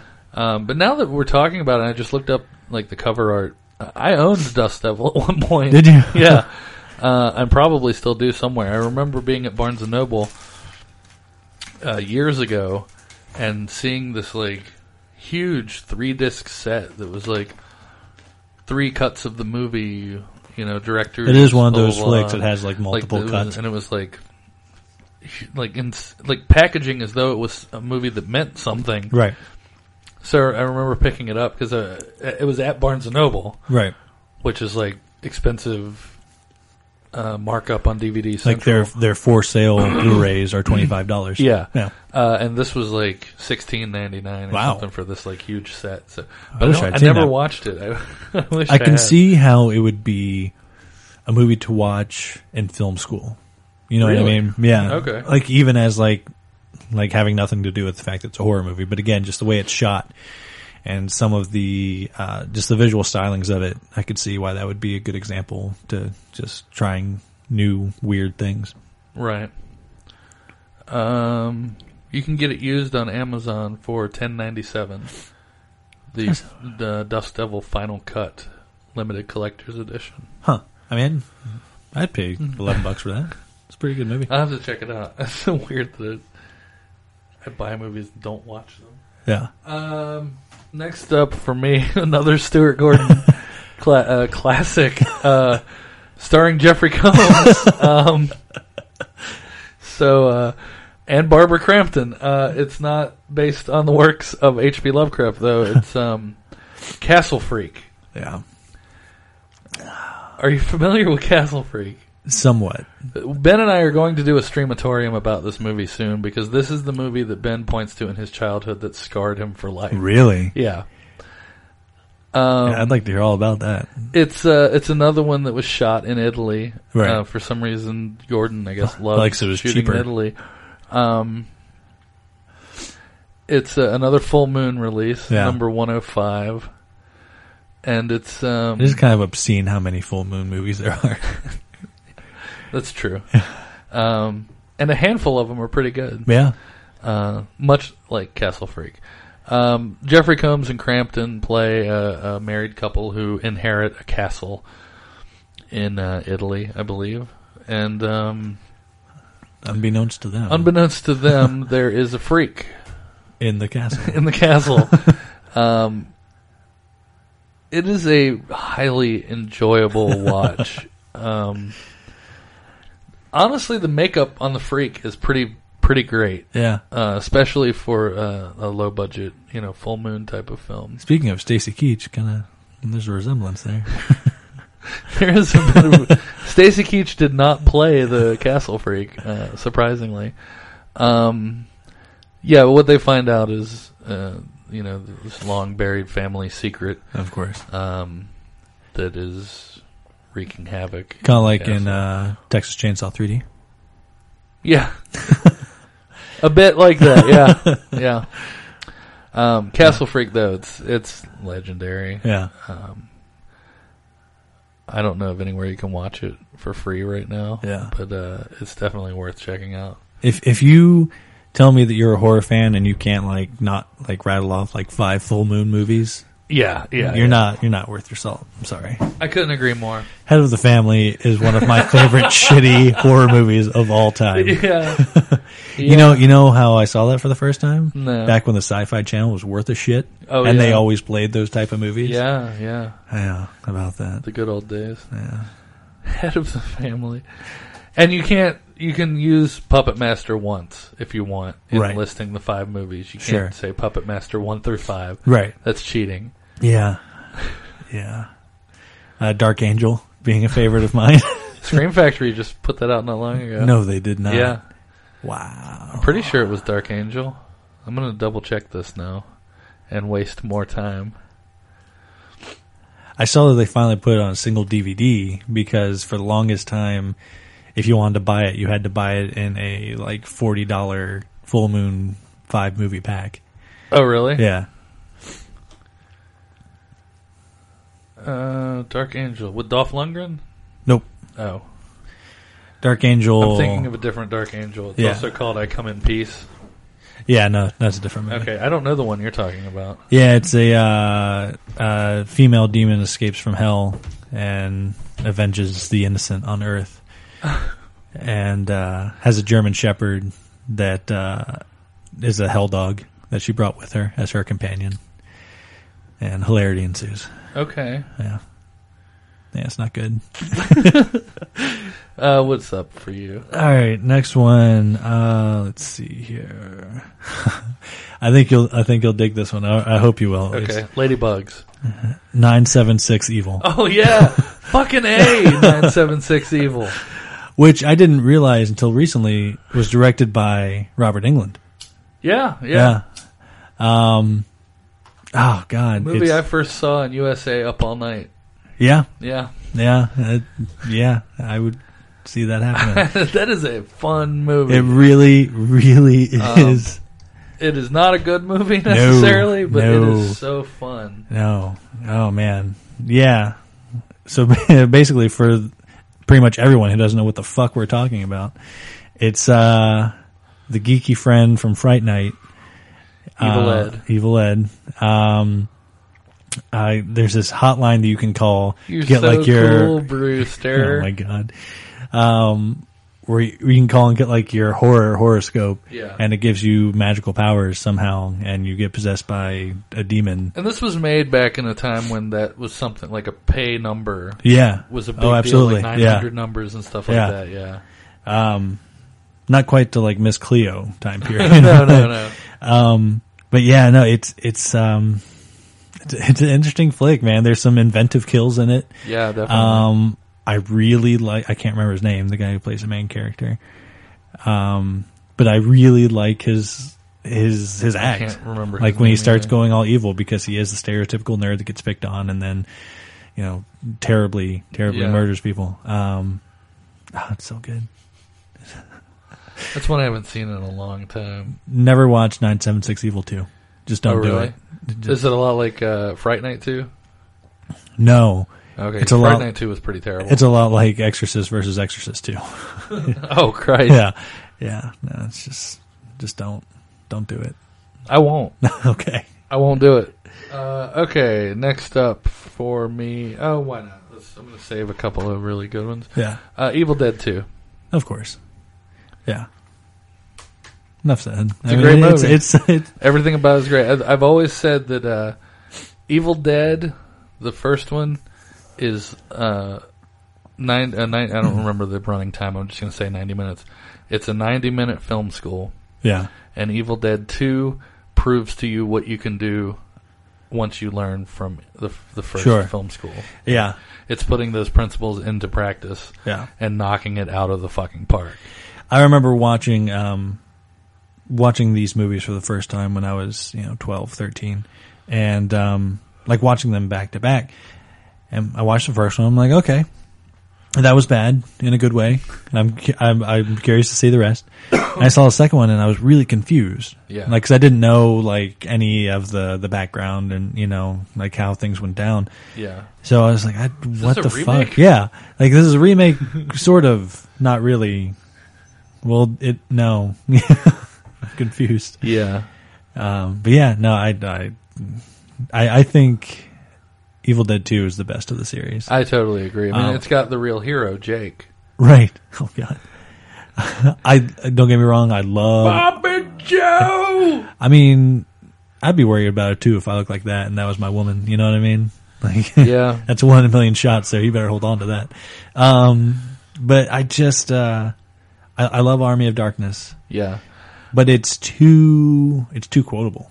You know what I mean? Like, definitely, yeah. I love it, but if I have to choose one of those three, it's going to be Evil Dead 2 all the time. Well, Army of Darkness, and I've gotten in fights about this. To me, Army of Darkness is a fantasy film. Sure. No, I'm totally on board. And Evil Dead 2 is a horror film. Yeah. It doesn't mean I don't like Army of Darkness. Yeah. But being more of a horror fan than a fantasy fan, I definitely like Evil Dead 2 more. Well, and it's funny, kind of like you were saying with Nightbreed, how you kind of like the theatrical cut better than the director's actual vision. With Army of Darkness, how there's the two endings. Yeah. And I think we're going to the same place. And Sam Raimi and Bruce Campbell love the ending where, like, I've slept too long. Yeah. After seeing the theatrical ending and how batshit it is and amazing, like that, I'm like, I get why they like it better, but no. The theatrical ending to Army of Darkness is the movie that I want to see Part 4 pick up from. Right. I don't want to see a post-apocalyptic Sure. Evil Absolutely. Dead Absolutely. necessarily. I played that game for PS2 or whatever, gotcha. which was a lot of fun. Oh yeah. Was it Fistful of Boomstick? Yeah, I think that was it. Oh, the PS2 one was Fistful of Boomstick. It was just Evil Dead. Whichever for the one PS1. that had the Ted Raimi voiced the midget. That was actually the third one. I don't remember what that was called. That was a really fun game. It was good. Fun little tidbit going back to Dark Angel. If you ever wanted to see the girl that Ash bends over and kisses at the end of Army of Darkness, if you ever want to see her naked, watch Dark Angel because she's the main character and she's naked a lot. Oh, well, now I really kind of want to watch Dark Angel. Yeah, you should. Yeah, Evil Dead 2. Have you seen? I'm sure you have. I wish I had put it in this list. Drag Me to Hell. Yeah, I love that movie. I dug it. Yeah, it was a real return to form, and it was another one of those where I'm like, why is this being hated on so much, even by the horror community? Yeah, I thought it was a triumphant return after he had left for so long. Yeah, I mean after Spider-Man 3. Yeah. I really, that's another one that I could watch a lot, though. Yeah. But it's also a movie, because I am very special features oriented. Yeah. It's a movie that I would love to have commentary with Sam on. Yeah. And there isn't any, so. That's upsetting. Yeah. We're going to try to get him on Streamatorium for it. Yeah. Good luck with that. Thank you. What do you got? All right, next for me. Thrill me. Tucker and Dale versus Evil. That's a fun one. Yeah. Really dig that movie. I actually watched that one for the first time with Dave Rose. We may or may not have been high as balls watching it. It's a lot of fun. And I mean, Tudyk. Yeah, Tudyk and, I can never remember his name, but that guy. I always think of him as Sock because he was on a TV show called Reaper. Yeah. And played a character named Sock. Yeah. Reaper was great. I don't know if you ever watched it. I didn't, unfortunately. Tyler Labine. Yep. I get right to IMDb and the name hits me. Yeah. They're both fantastic and they work so well together. Yeah. Have you watched the cut that shows them as the villains? No. On the Blu-ray, there's like a 7-minute cut of the film that's from the perspective of the kids. Oh, that's kind of cool. It's really neat. Yeah. It's clever how they cut it together. Yeah. And you're like, oh, we could totally see why they would assume. Definitely. Yeah. You kids going camping? I love I love the scene. Eating this pickled egg. Oh my god. I love the scene where, like a couple of the kids have died. Like the one jumped into the wood chipper, and the other one like speared himself through the chest. And I love the scene where I get them mixed up. I guess it's what Dale is. Wait, Labine? I think so. Yeah. But Labine is saying, "Oh, we need to call the cops," and then Tudyk's response is like, "Oh yeah, this is what we should tell the cops." It's like, "Yeah, just minding my own business, officer." Blah blah. I'm like, yeah. I love when the so cop good. shows up. Oh my god! And he actually believes them, and then gets wrecked in the back of the fucking head. Oh my god! That's one that I need to rewatch pretty soon. All right, I have. I just put this in as a reminder because I didn't want to bring the box set out. I rewatched the Halloween films. All of them? Yeah. Okay. Did a marathon with the new Scream Factory box. What this is my last Scream Factory, I guess. Now, was it as enjoyable as when you marathon the Leprechaun films? Believe it or not, it was more so enjoyable. Oh, wow. I won't spend a lot of time, and everybody knows the Halloween 1 is a classic. Sure. Halloween 2 is a classic. I really like Halloween 2. Halloween 3 has proven itself over time, I think. Sure. There's the whole, if it was just called Season of the Witch, right. Which I agree with, but sure. that's what everybody always says. Right. It's like, Tom Atkins. Yeah. In that one as well. And Halloween 4 and 5, the Jamie Lloyd, Danielle Harris saga, I really like, because that's when I came into the Halloween series. Gotcha. Like in real time. Sure. Like when we synced up. So I love those. I am not. So Halloween 6, the producer's cut. Oh yeah, like the big selling point to the Halloween box set. Right, because I was bitching about how I didn't get how he's just a guy and gets like blown to smithereens and chopped up and comes back. It doesn't really give you any answers. God damn it! It's a different cut. Yeah, it's maybe a better film, sure, than the theatrical cut, but it doesn't add enough. Gotcha. For me to be like, these fucking missing pieces are all in place. Sure. They aren't. They're just scattered everywhere else. But I mean, it's neat to watch a different cut of a movie that you're so used to. I have a burning hatred for Halloween H2O. I do not like. It is not a good film. Josh Hartnett's finest work. It is terrible. I know so many people that love that movie, and I don't fucking get it, Ian. I don't understand. They completely negate that 4 and 5 ever happened. Right. Which is bullshit, because those were pretty strong films. Well, then any time you bring LL Cool J into a franchise, it's true. It's either going to be awesome or my main hatred of the movie, not my main, but my first hatred lies within the title of the film itself. Yeah. There is nothing about water in this movie. I understand that it's 20 years. Right. But you can't, that's not a fucking pun or whatever. That's not a wordplay. Right. The other half of it has to be that it takes place on water. Right. Or underwater or in water. There is no water. H2O is the stupidest fucking title. Oh. So there's that. So for the listeners, Richie's actually shaking his hands in so rage. Angry at people that love this movie. Yeah. Michael's mask looks different in every fucking shot. Yeah. There's a shot where it is CG'd on him, and it looks like it is CG'd on him. It is dumb. It is not good. You people are wrong. I'm very happy that Jamie Lee Curtis came back. I wish it could have been in a movie that made sense and was worth her coming back for. Right. I've started writing an essay about this that I'm putting on the website, so I don't want to go too off on it. But right. You're all wrong. It is not good. Halloween Resurrection is better than Halloween H2O. Is that the one with Busta Rhymes? That's right. That's right, boy. Wow. So, and then I watched that. I watched the Halloween Resurrection, which I didn't hate. After Halloween H2O, I didn't hate it, and I thought it was topical. It was like the survival horror show type of thing, and involving the internet in early stages of being able to watch live feeds and stuff. People it was dying. interesting. Interesting idea. They brought the director from one of the previous films back. I think the director of Part 2, maybe. Yeah.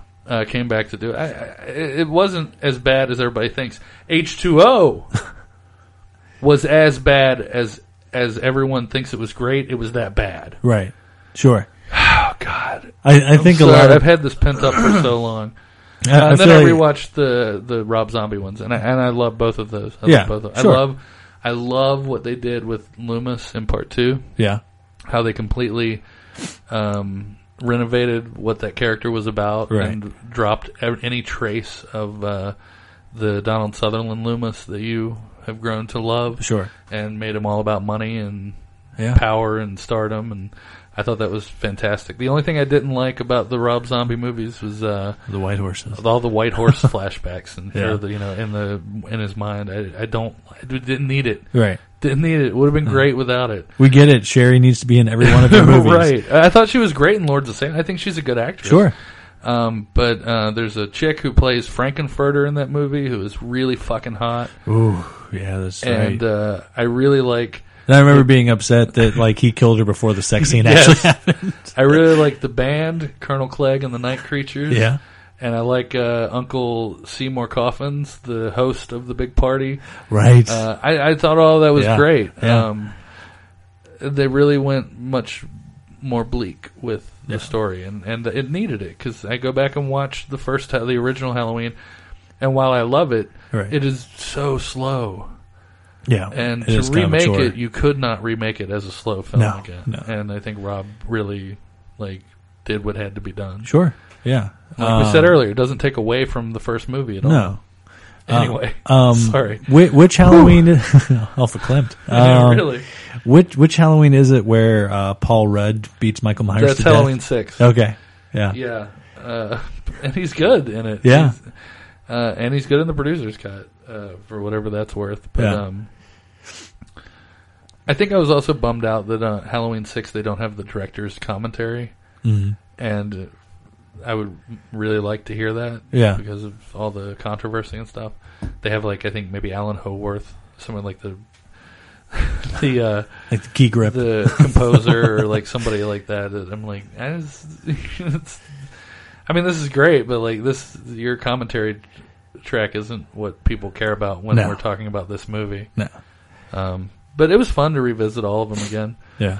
I don't think I had ever watched them simultaneously like that. Yeah. And that's actually kind of surprising coming from you. Yeah. It tends to take a box set. I remember when the Friday the 13th box came out, that was the first time that I'd just sat down and watched them back to back to back to back.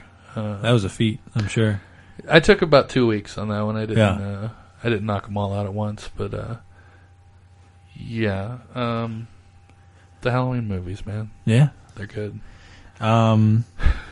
Number 3 hours. Number 24 on my list. Jacob's Ladder. Oh, that is a terrifying movie. It really is. Talk about a fever dream. Yeah. That's an uncomfortable film. And Elizabeth Pena just died.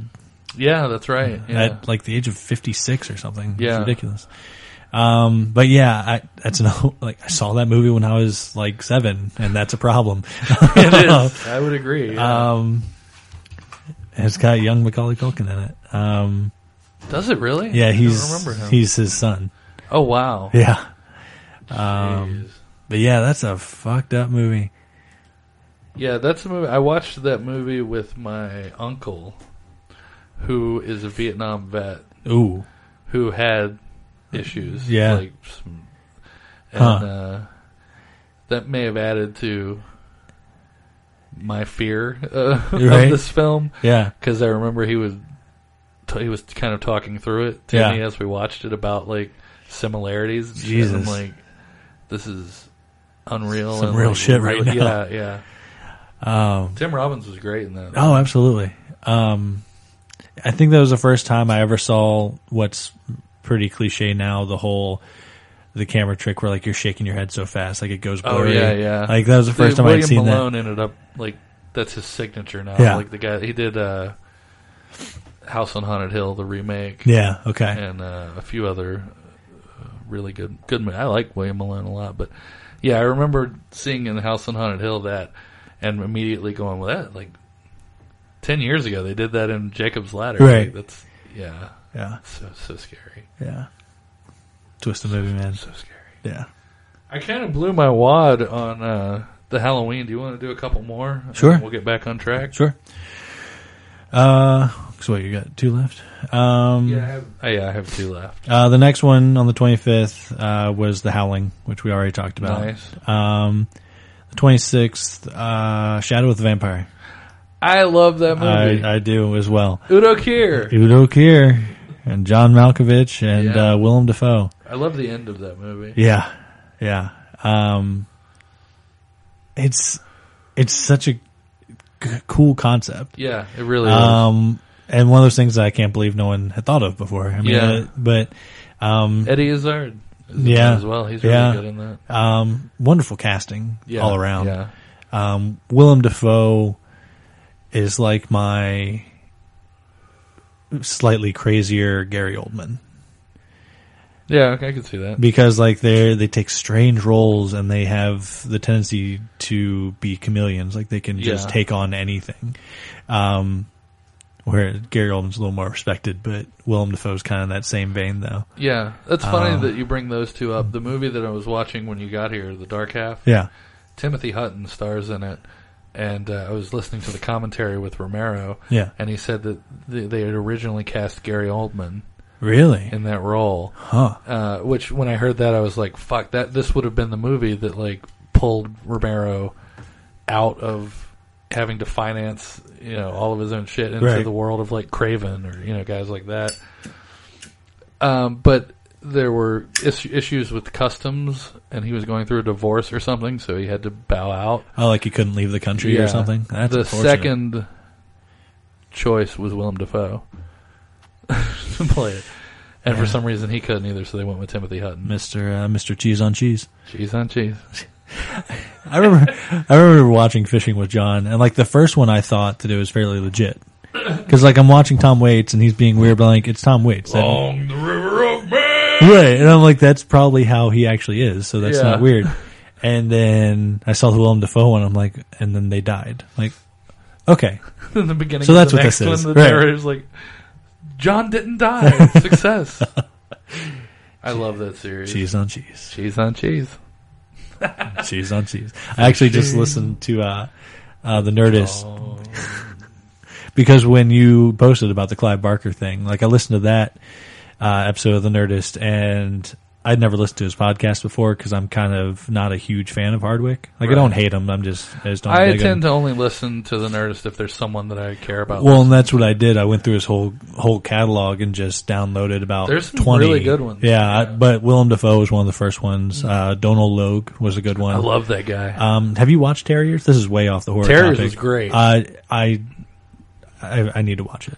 You do. And I need to watch it soon, probably, because it's one that's been on Netflix forever and may not be on there much longer. So. And it's only one season. Yeah, which is, ends up from what I bumming you hear, out. is unfortunate. Yeah, it was really, really good. Yeah. I've loved that guy. I think the first time I saw him was Blade 2. Yeah. Or Blade. Whichever Blade movie he was in. He was like the henchman of Oh, this is the Frost. first one. This is the first one. The first, yeah. Kept getting his hand cut off. Yeah, he was great. So going back in your list, you watched the original Dracula, and then Interview with a Vampire. Right. Are you saying I should have watched Blade instead? No, I was going to say, why not watch Francis Ford Coppola's Dracula? That's true. I could have done that. I want answers. But then I would have had to listen to Keanu Reeves' British accent again. Okay, that's true. No, I'm not saying that. I actually am not a fan of Coppola's Dracula. I thought Tom Waits is absolute brilliance in it. Fantastic. Hopkins is good in it. I thought there should have been more Hopkins as Van Helsing. Absolutely. I love Cary Elwes. Me too. Big fan of Sure. his. But yeah, Keanu Reeves just completely took me out of that movie. Yeah. And single-handedly. And I'm not. Oldman was great. And I'm not one of those like Keanu haters. Like I don't hate him as an actor. I kind of am, I guess. I mean, I really like a lot of his movies, Yeah. and I will typically give him the benefit of the doubt going into like a new project. I mean, I like Point Break, but that's mainly because of Gary Busey. Utah. Get me two. Yeah, I think we had a conversation on... Have you ever heard that song, Busey Boy, by... Oh, fuck, right off. I'm pretty sure we had the conversation about how you want that on your tombstone. Just like your Utah, name, get me and too? then Utah, get me too. Absolutely. Yeah. Oh, okay. How many do you have left?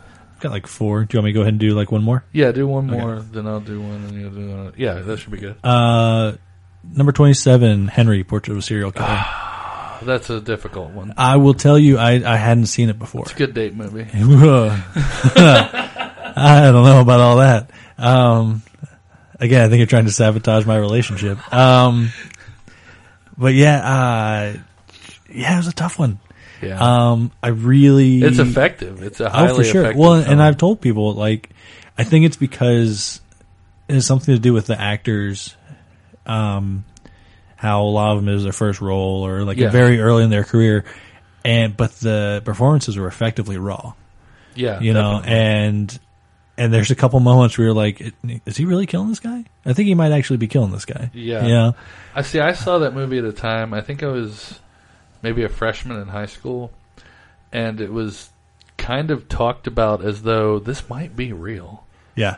like a Blair Witch type I was about to say of, it's our Cannibal Holocaust. Yeah. So yeah, wow, the movie was 86. Yeah. That's a young Michael Rooker. Yeah, a phenomenal Michael Yeah. Rooker, and also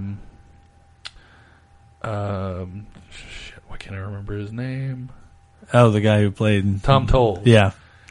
He's fantastic. It took me so long. It took me like 3 viewings of House of a Thousand Corpses before I pinpointed where I knew him from, and it was as Otis in Henry, Portrait of a Serial Killer. Yeah.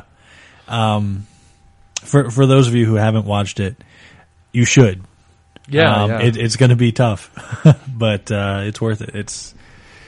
It's just dark in all the ways that it could be dark. Then the ending was just so well creepily done. Yeah. And like you know it's coming, but you kind of think maybe it won't. Yeah. Like you kind of get that thought, and you're like, nope. You're like, there's no way that they'll actually end it this way. Right. And they do. Yeah, they do. I don't own that movie. I really need to. And then, Oh, wait, you have 3? well, I have 4, but 28th was Nightbreed, which we've already talked about. Okay. So go ahead. I have 2 left. One is a classic, and one is a movie that no one's ever heard of. And 1 is on my list as well. So pick either one, and we'll actually be even.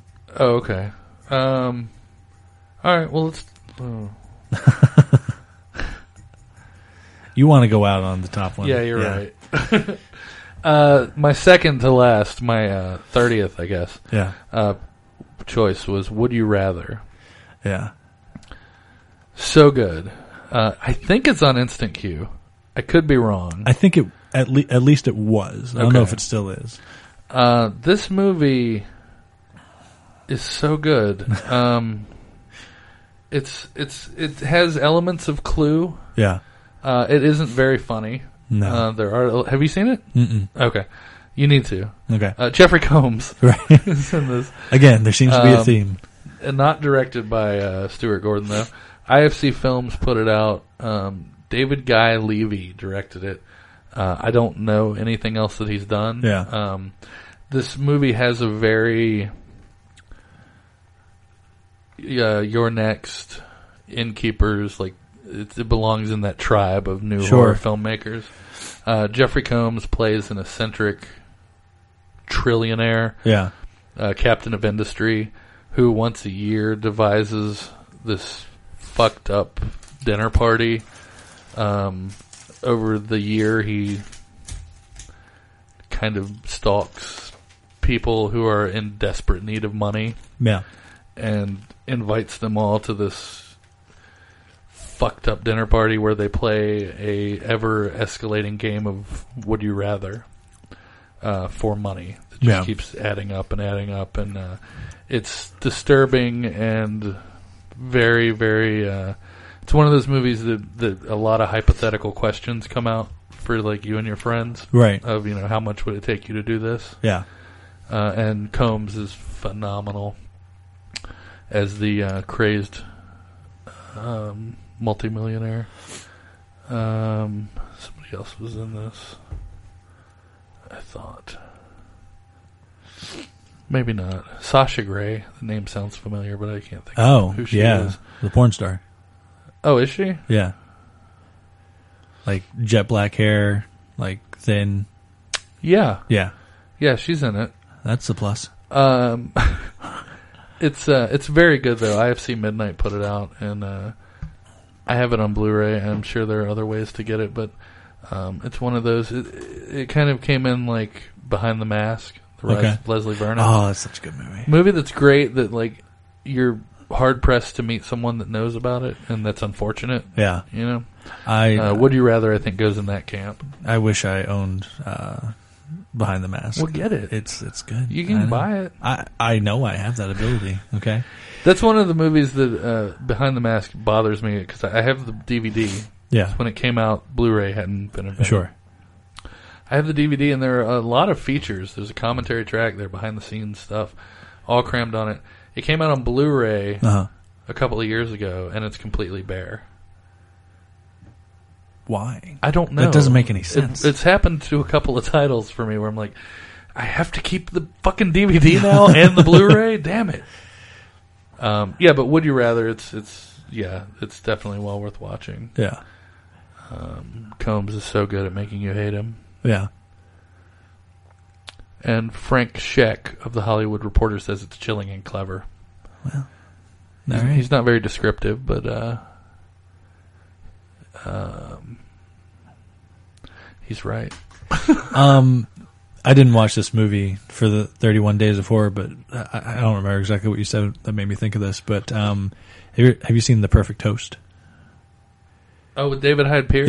Yeah. Yeah. That's a pretty good movie. Yeah, it is. I don't fully remember like the crux of like, you know, the ending or anything. Right. But I remember not liking the end. I think that they could have done a better twist. I think if they had ended it earlier, but maybe had a little more insanity before it, right, it would have been better.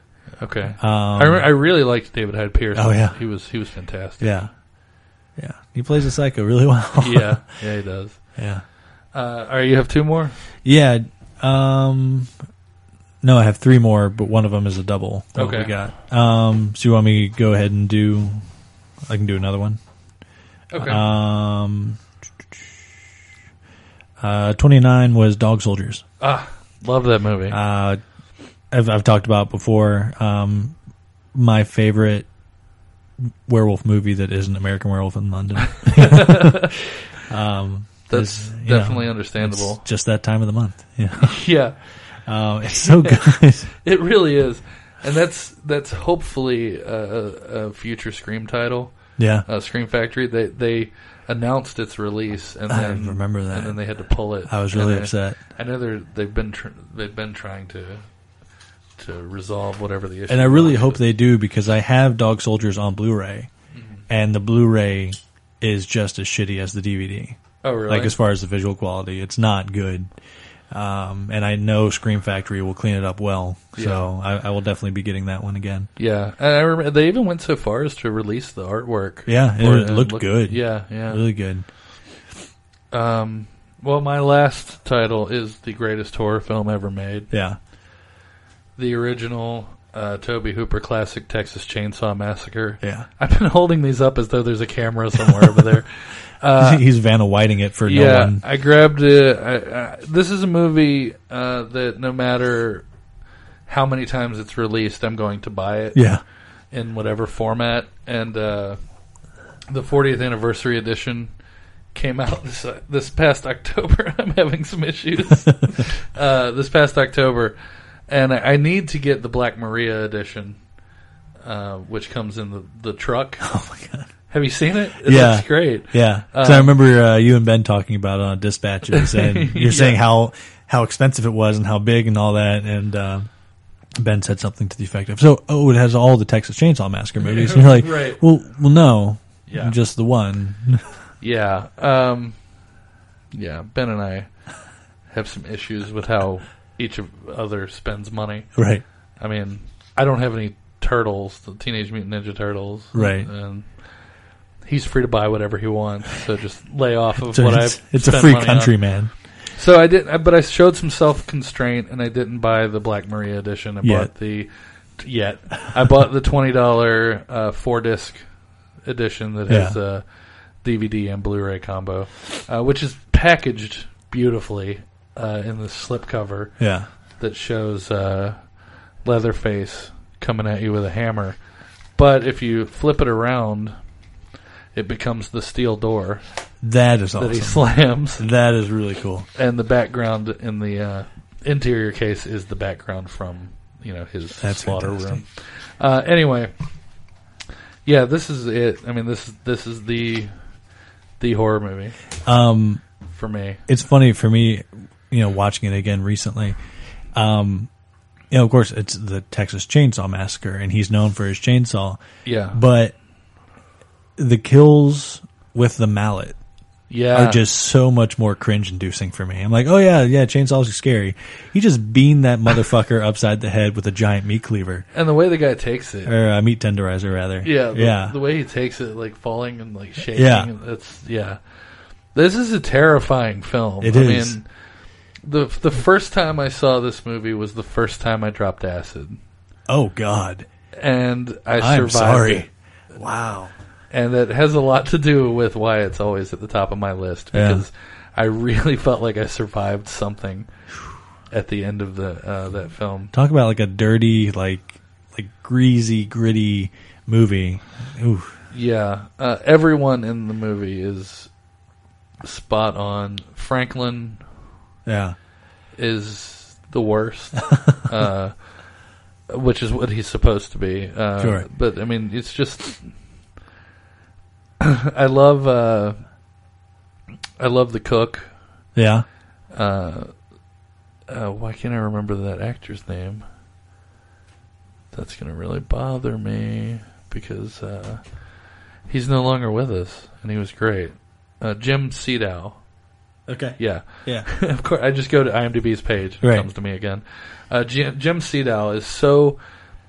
Just watch the movie and take focus off of everything else that's going on and just watch him act. Yeah. And it's unreal how great he is. Kind of like a Michael Parks type.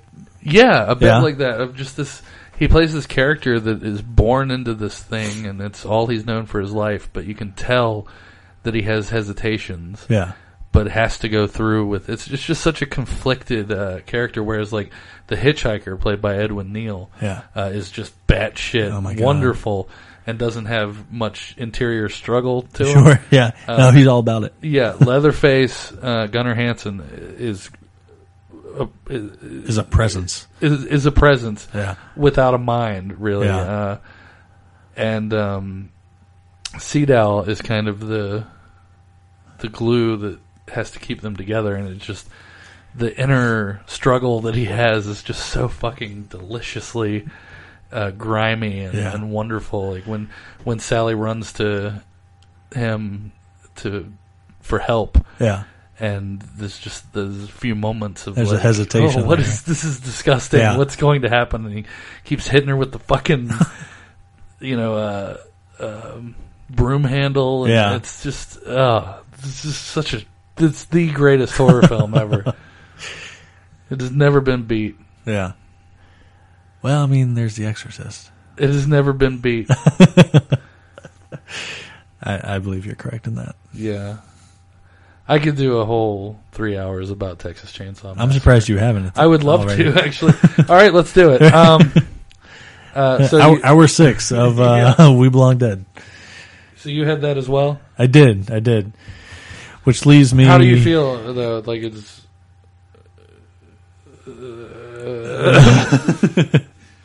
Am I close to right? Oh, I mean, you for may sure. not think it's the greatest ever, but it definitely belongs in the upper echelon. Oh, absolutely. Yeah, there's no doubt about that.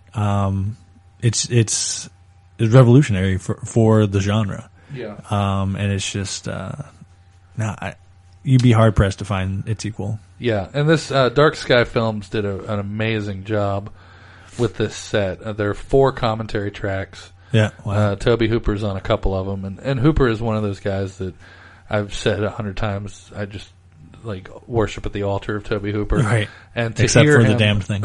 yeah, and to hear him talk about, reflections on making the film is just an absolute treat. Yeah. Then there's also commentary tracks with the actors. There's a new commentary track with Daniel Pearl, who is the cinematographer and the editor, who they brought back when New Line did the remake. Mm-hmm. They got the same cinematographer from the original, Oh, wow. I didn't know that. Daniel Pearl, which is kind of cool. Yeah. And then there are a ton of documentaries on here, and all of them are fantastic. And I actually dug the remake. I did too. Yeah. I had to let go of some stuff. Sure. Just kind of minor inconveniences. Right. Like the name of the family is not Hewitt. I don't know where that came from, and why it was put in there. You don't show Leatherface without the mask. I don't know why you would break that cardinal rule. That was a really hard one for me to get over. Yeah. It was you don't show the evil that's lurking. Right. There's a mask there for a reason. It's kind of like the Stallone Judge Dredd, where he wore the helmet for 2 minutes. Well, I mean, he was the law. Well, actually, act like you have a stroke, and then say it. Ooh. There you go. Okay. That's better. So finally for you, Yeah, my last one, it's become a bit of a Halloween tradition for me. say my name. Say my name. Why? I thought you might just want some music to go. Oh, no. If you like it, then you better put a ring on it. Oh, fucking hell.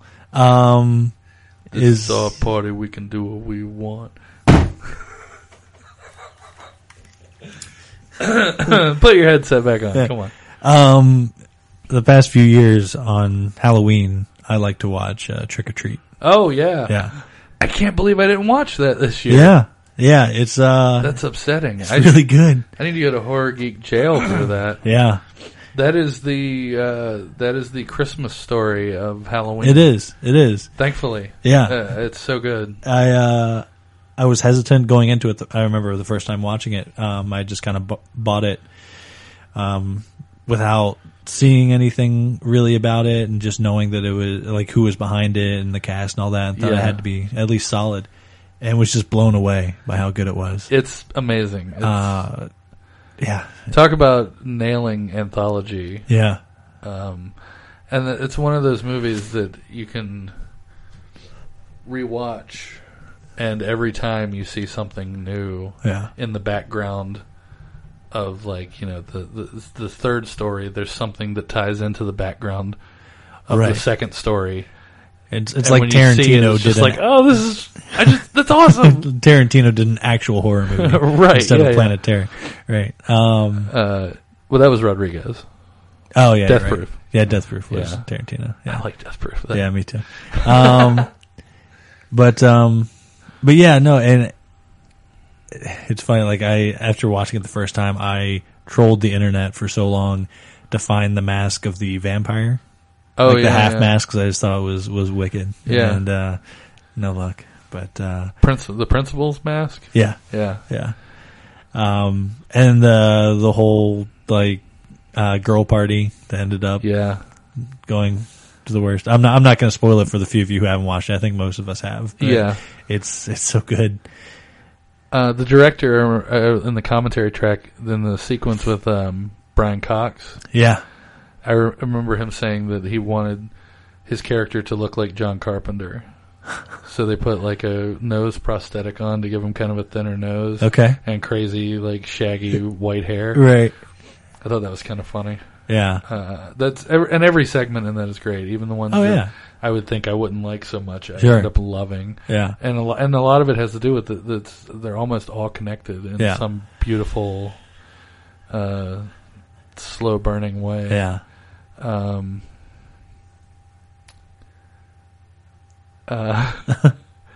Yeah. I might watch that tonight. You probably should. Don't forget, you have to help me with the eyes. I do remember watching that movie and being like, because there's that moment where you think he's going to kill his son. Yeah. And I'm like, please fucking do it, because that's the most annoying child I like I've ever that seen. kid. Oh no. What does he say? Charlie Brown is a shithead or something like that? I like that kid. Well, there you have it. There it is. 31 days of 31 days of horror crammed into 3.5 hours of podcast. The way we do it. Yeah. This may be another two-parter. You never know. Yeah, probably should be. Yeah. Going into the 5th hour now. So what's going on with you and Ridgecast and all that? We're still doing it. Still grinding away. Still grinding away. Yeah. Yeah. We've got some fairly big Christmas plans. Having some of our other pod pals, because last year we did like a big Christmas trivia thing, like it was a big game show thing. Yeah. And we're doing the same thing, except for because Rashawn bitched that Jake had the game rigged because I won. He's having other pod pals make up questions for the segments and stuff, so that should be interesting. Yeah. Yeah. But yeah, just still plugging along. Nice. Yeah. How about your commentary? Have you added any more titles? No, it's tough. We're hoping it'll probably pick up after Christmas, right? Because we're hoping for a recorder that's a lot more mobile, so I don't have to rely on scheduling to get people over to Jake's basement at the correct time when his children are asleep and blah blah blah. Yeah. So I can just take it on the go and do it wherever. Yeah, I think we've got 4 episodes now. I want to get at least 5 together before we drop it. Yeah. I want to do another Streamatorium for Scrooged. Yes. I want to make that a yearly thing where we just do the same movie. That is, one of my favorite Bill Murray movies. Yeah, it's my go-to Christmas But it movie. is my favorite legit Christmas movie. Of course, my favorite Christmas movie of all time being Kiss Kiss Bang Bang. Right, as it should be. Right. How about on Twitter? Yeah, I'm at IMM1987. I don't get on there very much, to be honest. But if someone tweets me, mentions me in something, I get active for the course of that conversation. And that's about it. How many followers are you up to?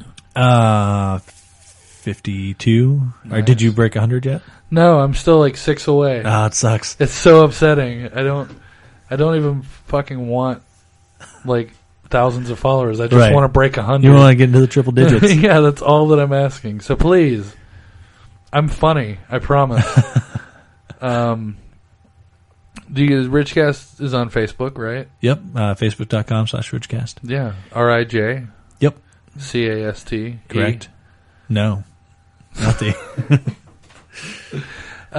You can find Church of the Holy Weirdo dispatches from the weird stuff on weirdochurch.com. Ben has been keeping pretty regular on this action figure sexting roundup YouTube video series that he's doing. That is phenomenal. Yeah, it is really some of the funniest shit.